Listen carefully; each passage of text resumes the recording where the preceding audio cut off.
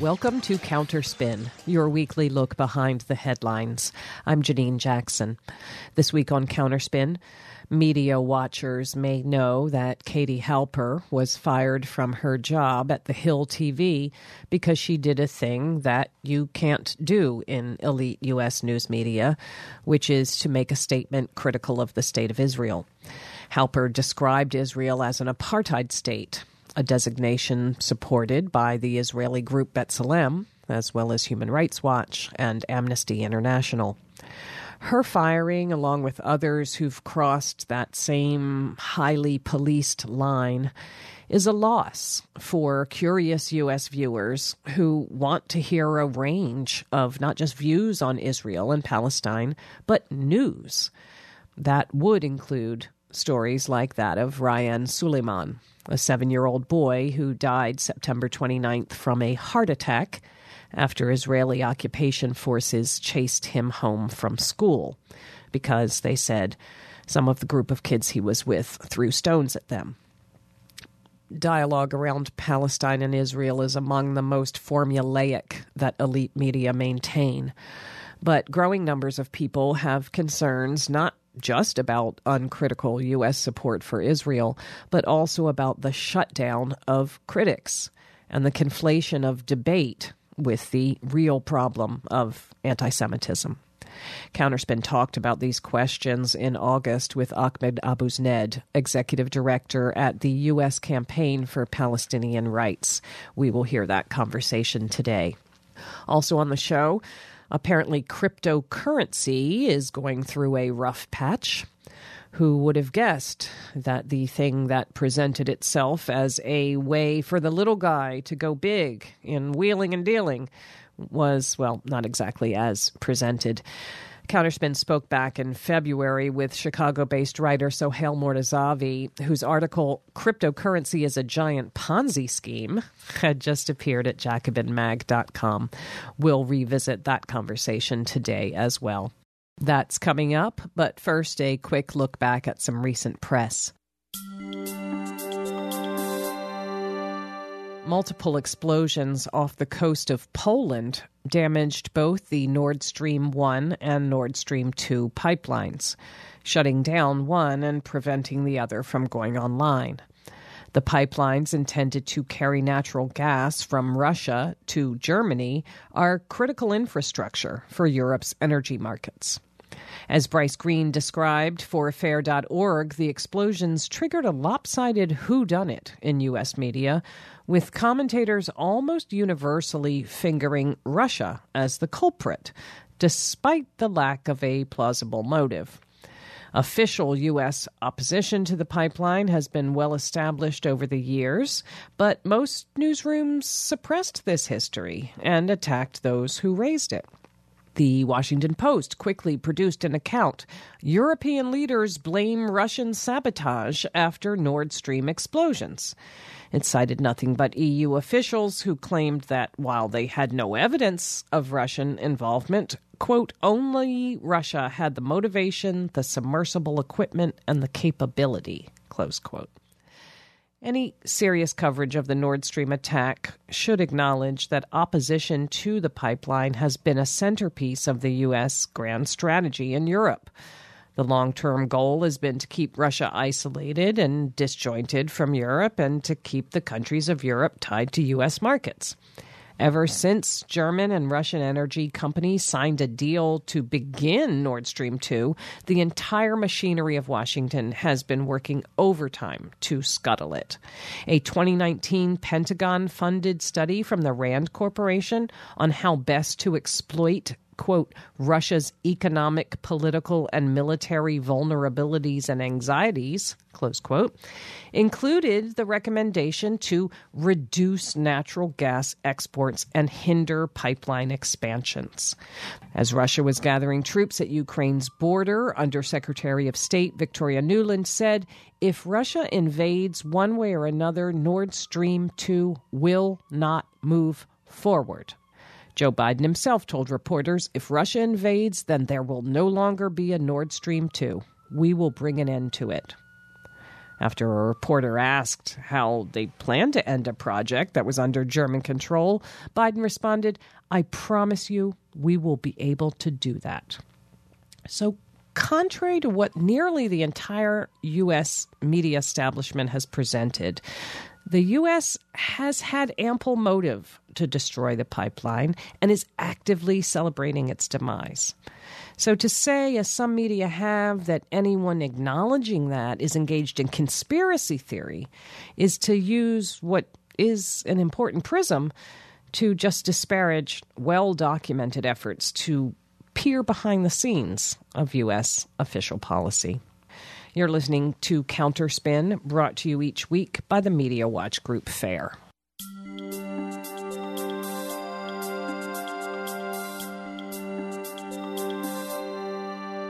When Israel designated a number of Palestinian rights groups as terrorists, dismissed their legal appeals with no opportunity to defend themselves against secret evidence against them, and then raided and rifled and taped up their offices, the UN's High Commissioner for Human Rights objected, saying it was an effort to, quote, halt, restrict, or criminalize legitimate human rights and humanitarian work, close quote. 10 European countries and the CIA agreed that Israel had not presented sufficient evidence for that terrorist labeling. The overt harassment of Palestinian human rights groups would be worrisome at any time, but it happened in a context of a series of airstrikes in Gaza that killed at least 46 people, including 16 children.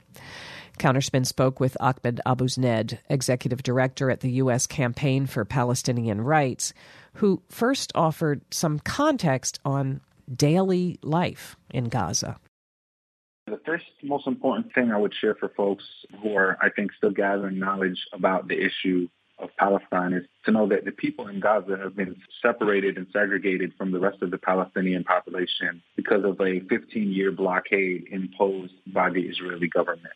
And even when we use terms like blockade, it's really important for us to help folks understand what that means.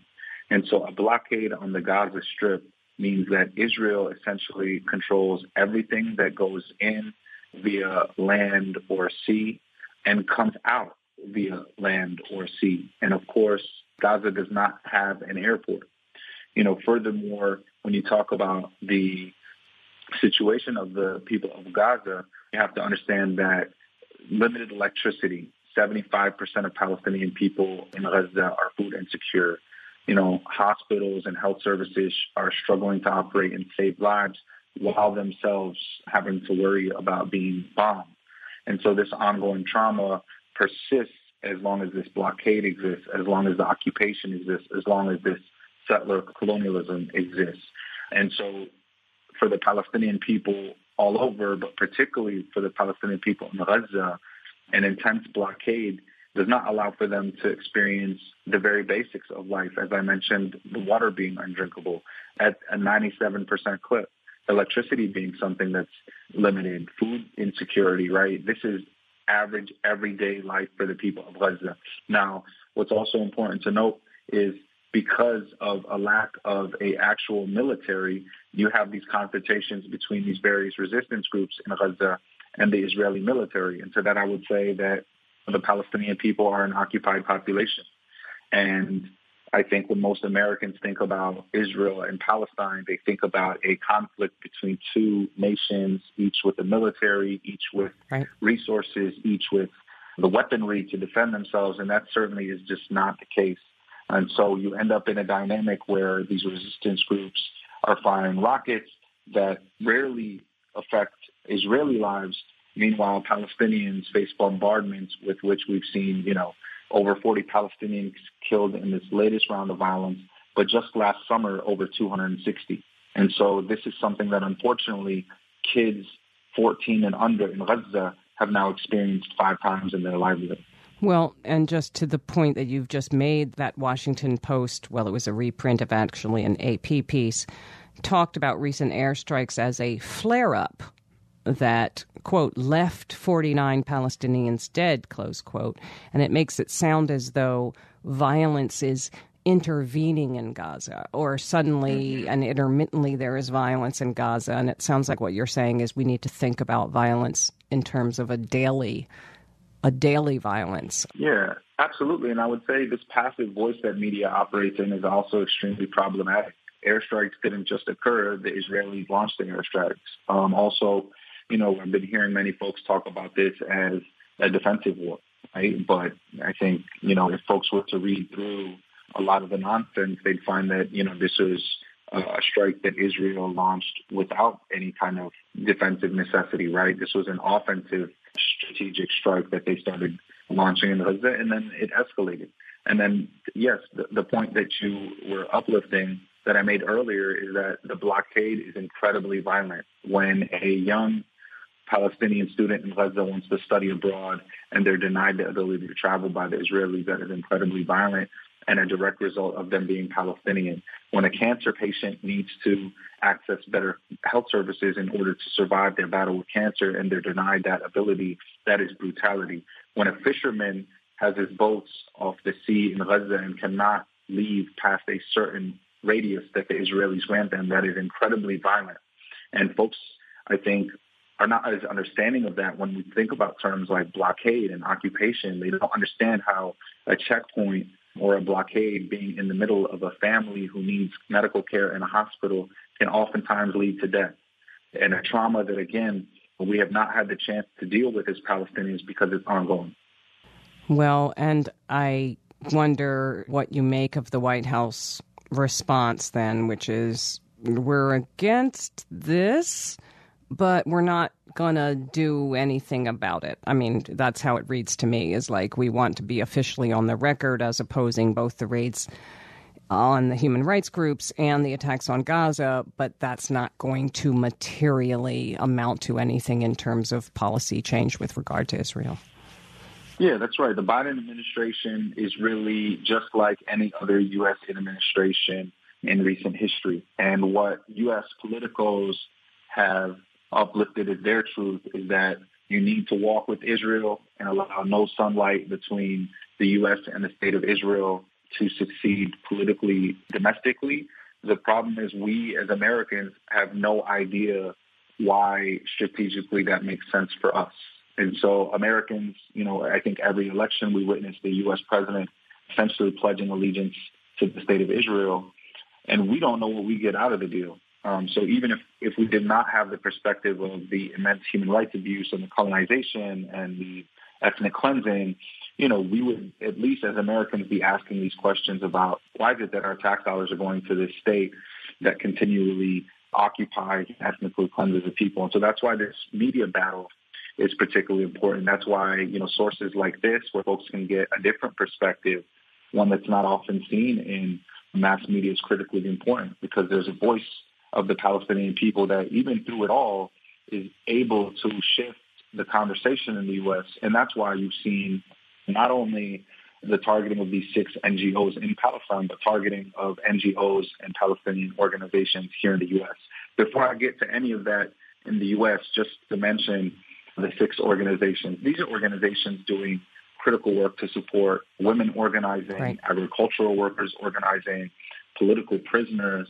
And one of the orgs, DCIP, is literally, its mission is to defend children, right? And so these organizations are doing critical work to advocate for Palestinian rights, to advocate for Palestinian dignity, to advocate for Palestinian justice. And by the way, they're doing this in a completely nonviolent fashion. But the response that Israel has shown to these NGOs is exactly why we need to keep pushing. It's exactly why we need to make sure that we're involved in either BDS campaigns or Palestine organizing spaces in the U.S., but we need to donate, because if Israel is telling us that the violent resisting groups are terrorists, right? That's their terminology. That's what they label the groups who resist. But then they're also labeling the groups that are engaging in congressional advocacy and organizing and lobbying.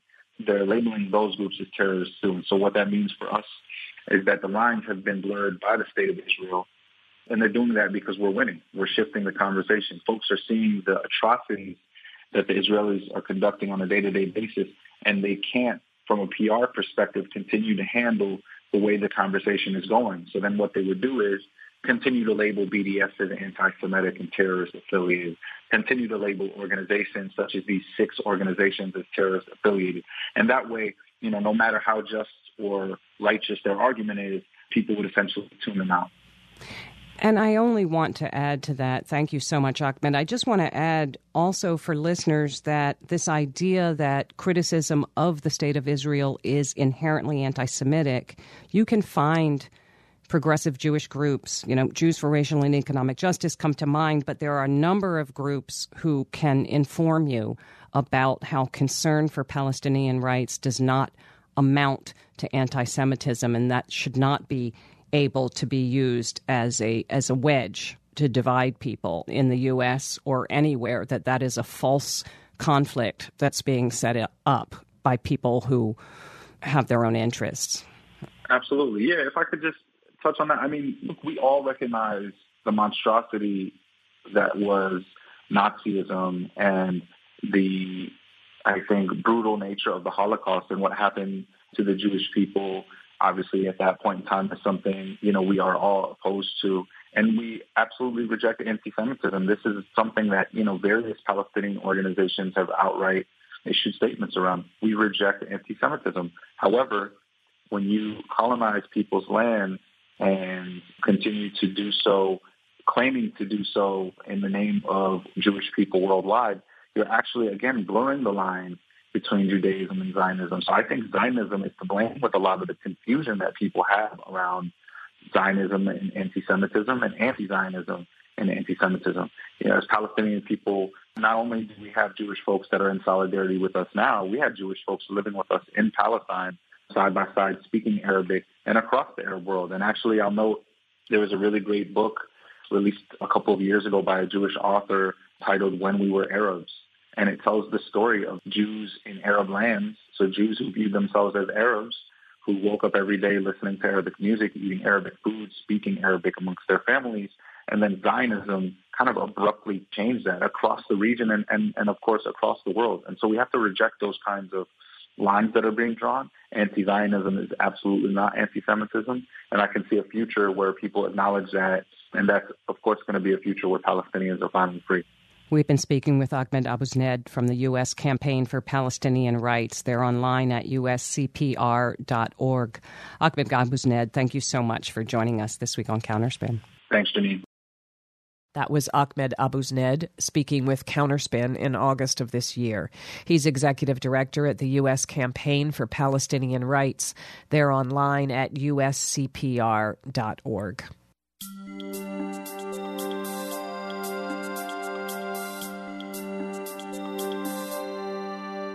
When New York City Mayor Eric Adams lost money on his trumpeted decision to take his first paychecks in cryptocurrency, media reporting was respectful, suggesting that this was not silliness, but some kind of savvy, whether you lowlies understand it or not. Cryptocurrency isn't doing so great just now, but that is probably not enough to get the media to blow away some of the smoke and talk about this phenomenon's relationship to actual goods or services.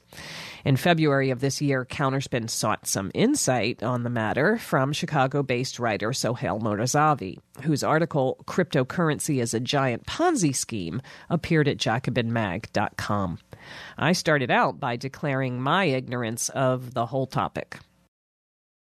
I would probably start by saying, despite the name, these are not really currencies. Bitcoin was kind of started that way, at least in intent. But they really are just financial assets, and they get traded on financial markets kind of in the way that stocks would. But the big difference is that stocks are like legal ownership in a company, whereas cryptocurrencies are basically nothing. They're basically just digital cells on a spreadsheet that people trade back and forth. They're kind of like digital Chuck E. Cheese tokens almost, just in the sense that there literally is nothing underneath any of them. And there are a lot of cryptocurrencies now besides Bitcoin, and many of them market themselves kind of in different industries. But honestly, it's entirely speculative. All of that's just hype, and it doesn't really mean anything. They're basically just speculative assets. Well, I already understand more than I did before. No joke. But let me just ask you, what accounts for the imagery of cryptocurrency as being pro-little guy or even revolutionary? Well, I think that it's kind of rooted in libertarian ideology to a certain degree. The person who invented the Bitcoin network did so after the 2008 crash, and the white paper for Bitcoin actually kind of says that it's in response to the 2008 crash. And, a lot of libertarians, frankly, have kind of glommed onto this, and they sell it as you said, as being good for the little guy. But it kind of misses the mark, because the issue with the 2008 crash was that the banking system was underregulated. And this is kind of exactly the opposite. These are people who want to privatize financial markets entirely, because cryptocurrencies, the one thing they do well is that they are decentralized. They are decentralized networks. There's no central managing authority, at least the Bitcoin blockchain at any rate. In that sense, it's just they're privatized money, privatized financial markets. And to me, that's the opposite of what we want to avoid another major crash.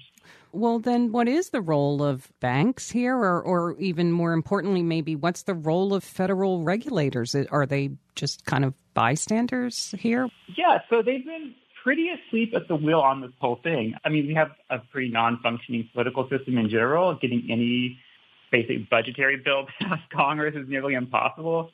So getting actual regulation through has been really difficult. I know in New York State, there's been some move to regulate cryptocurrencies, and in particular stable coins, which we should talk about in a moment. Yeah. But the DOJ has done investigations, SEC, but everything is just always a little too late. And we haven't really gotten a good bill out of Congress at all so far. Well, what is stablecoin and what role does that play? Right. So this is what my piece in Jacobin was mostly about. So I feel like most people kind of get that crypto is this kind of shady thing. It seems like gambling. It seems kind of like a con and probably a bad investment. And it really is all of those things. But my piece was actually homing in, as DOJ and the SEC did, on stablecoins and the Biden administration as well, I should say. And so basically there are two main kinds of cryptocurrencies that are actually in use. And I will get yelled at for saying this because people will say that there's all these different kinds. But really, there are speculative assets like Bitcoin. People are trading on these markets. And then there's also something called a stable coin, which instead of being an asset that's traded at different prices, is pegged usually to the price of the dollar. And so the one that people know the most about is Tether, which is issued by a Hong Kong-based company that runs the Hong Kong-based cryptocurrency exchange, Bitfinex. So I know there's a lot of information I'm dumping on you. Yep. But so these coins are pegged to the dollar, and they're treated as dollars on exchanges. Because a lot of these exchanges are overseas. Real banks don't want to do business with them, and they don't have access to dollars, basically, to facilitate exchanges on their exchange. So these stable coins provide liquidity on bank exchanges.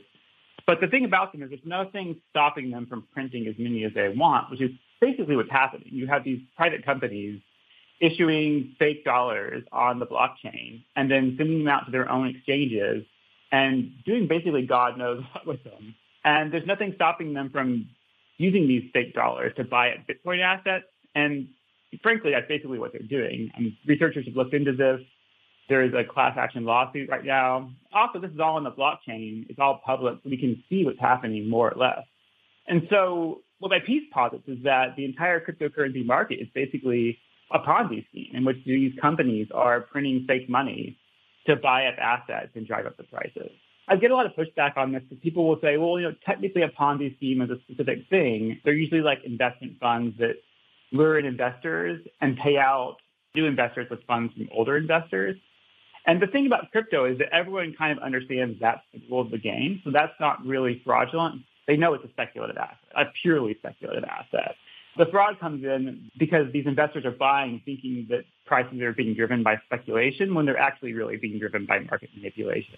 I think that's really interesting because there's kind of a double level thing going on, at least with the narrative around it, where it's like, yeah, this is kind of sketch, but if you get on the roller coaster at the right time and get off it on the right time, the money you'll make will be real money, even if we realize that it's ironically untethered from real goods and services as people generally explain them. But what you're saying is this isn't even tulips. This is something structurally worse. Right. Yeah. I mean, the thing is, people make money on Ponzi schemes, too. A lot of people invested with Madoff because they made a lot of money doing so, and so it fell apart. Yeah. Well, what do you see as a way going forward? It's clear, yes, some folks are making money, absolutely. A lot of folks are also being duped, and then even more folks are being confused, not to put too fine a point on it. But what do you see as a kind of harm mitigating way going forward? I think the only way going forward is just to ban them entirely. And that's what other countries are starting to do. China's banned crypto entirely. India is about to. Russia is about to.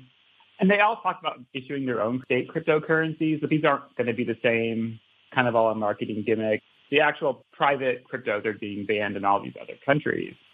And I feel it's really the only way because, I mean, these are private companies issuing these stable coins. There's no way we can stop anyone in some other country outside of our own jurisdiction from opening exchange, printing their own stable coins, and continuing the Ponzi. Because Tether is not the only company doing this, even though that's the one that gets talked about. There are multiple ones. So, yeah, I think a full ban is the only way to deal with it because there are companies like Coinbase that are banked exchanges. There's like Gemini, Coinbase, a few other ones, are mostly based in like the U.S. and South Korea. And these actually are regulated crypto exchanges that do have banking relationships. And these are functionally the cash off-ramps where people are actually exchanging Bitcoin or Ether or whatever for actual cash. And if we close these down, the whole thing will just die overnight. That's really the only way I see out of this.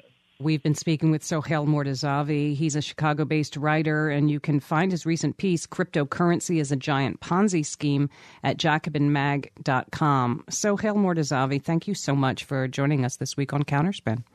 Thank you so much.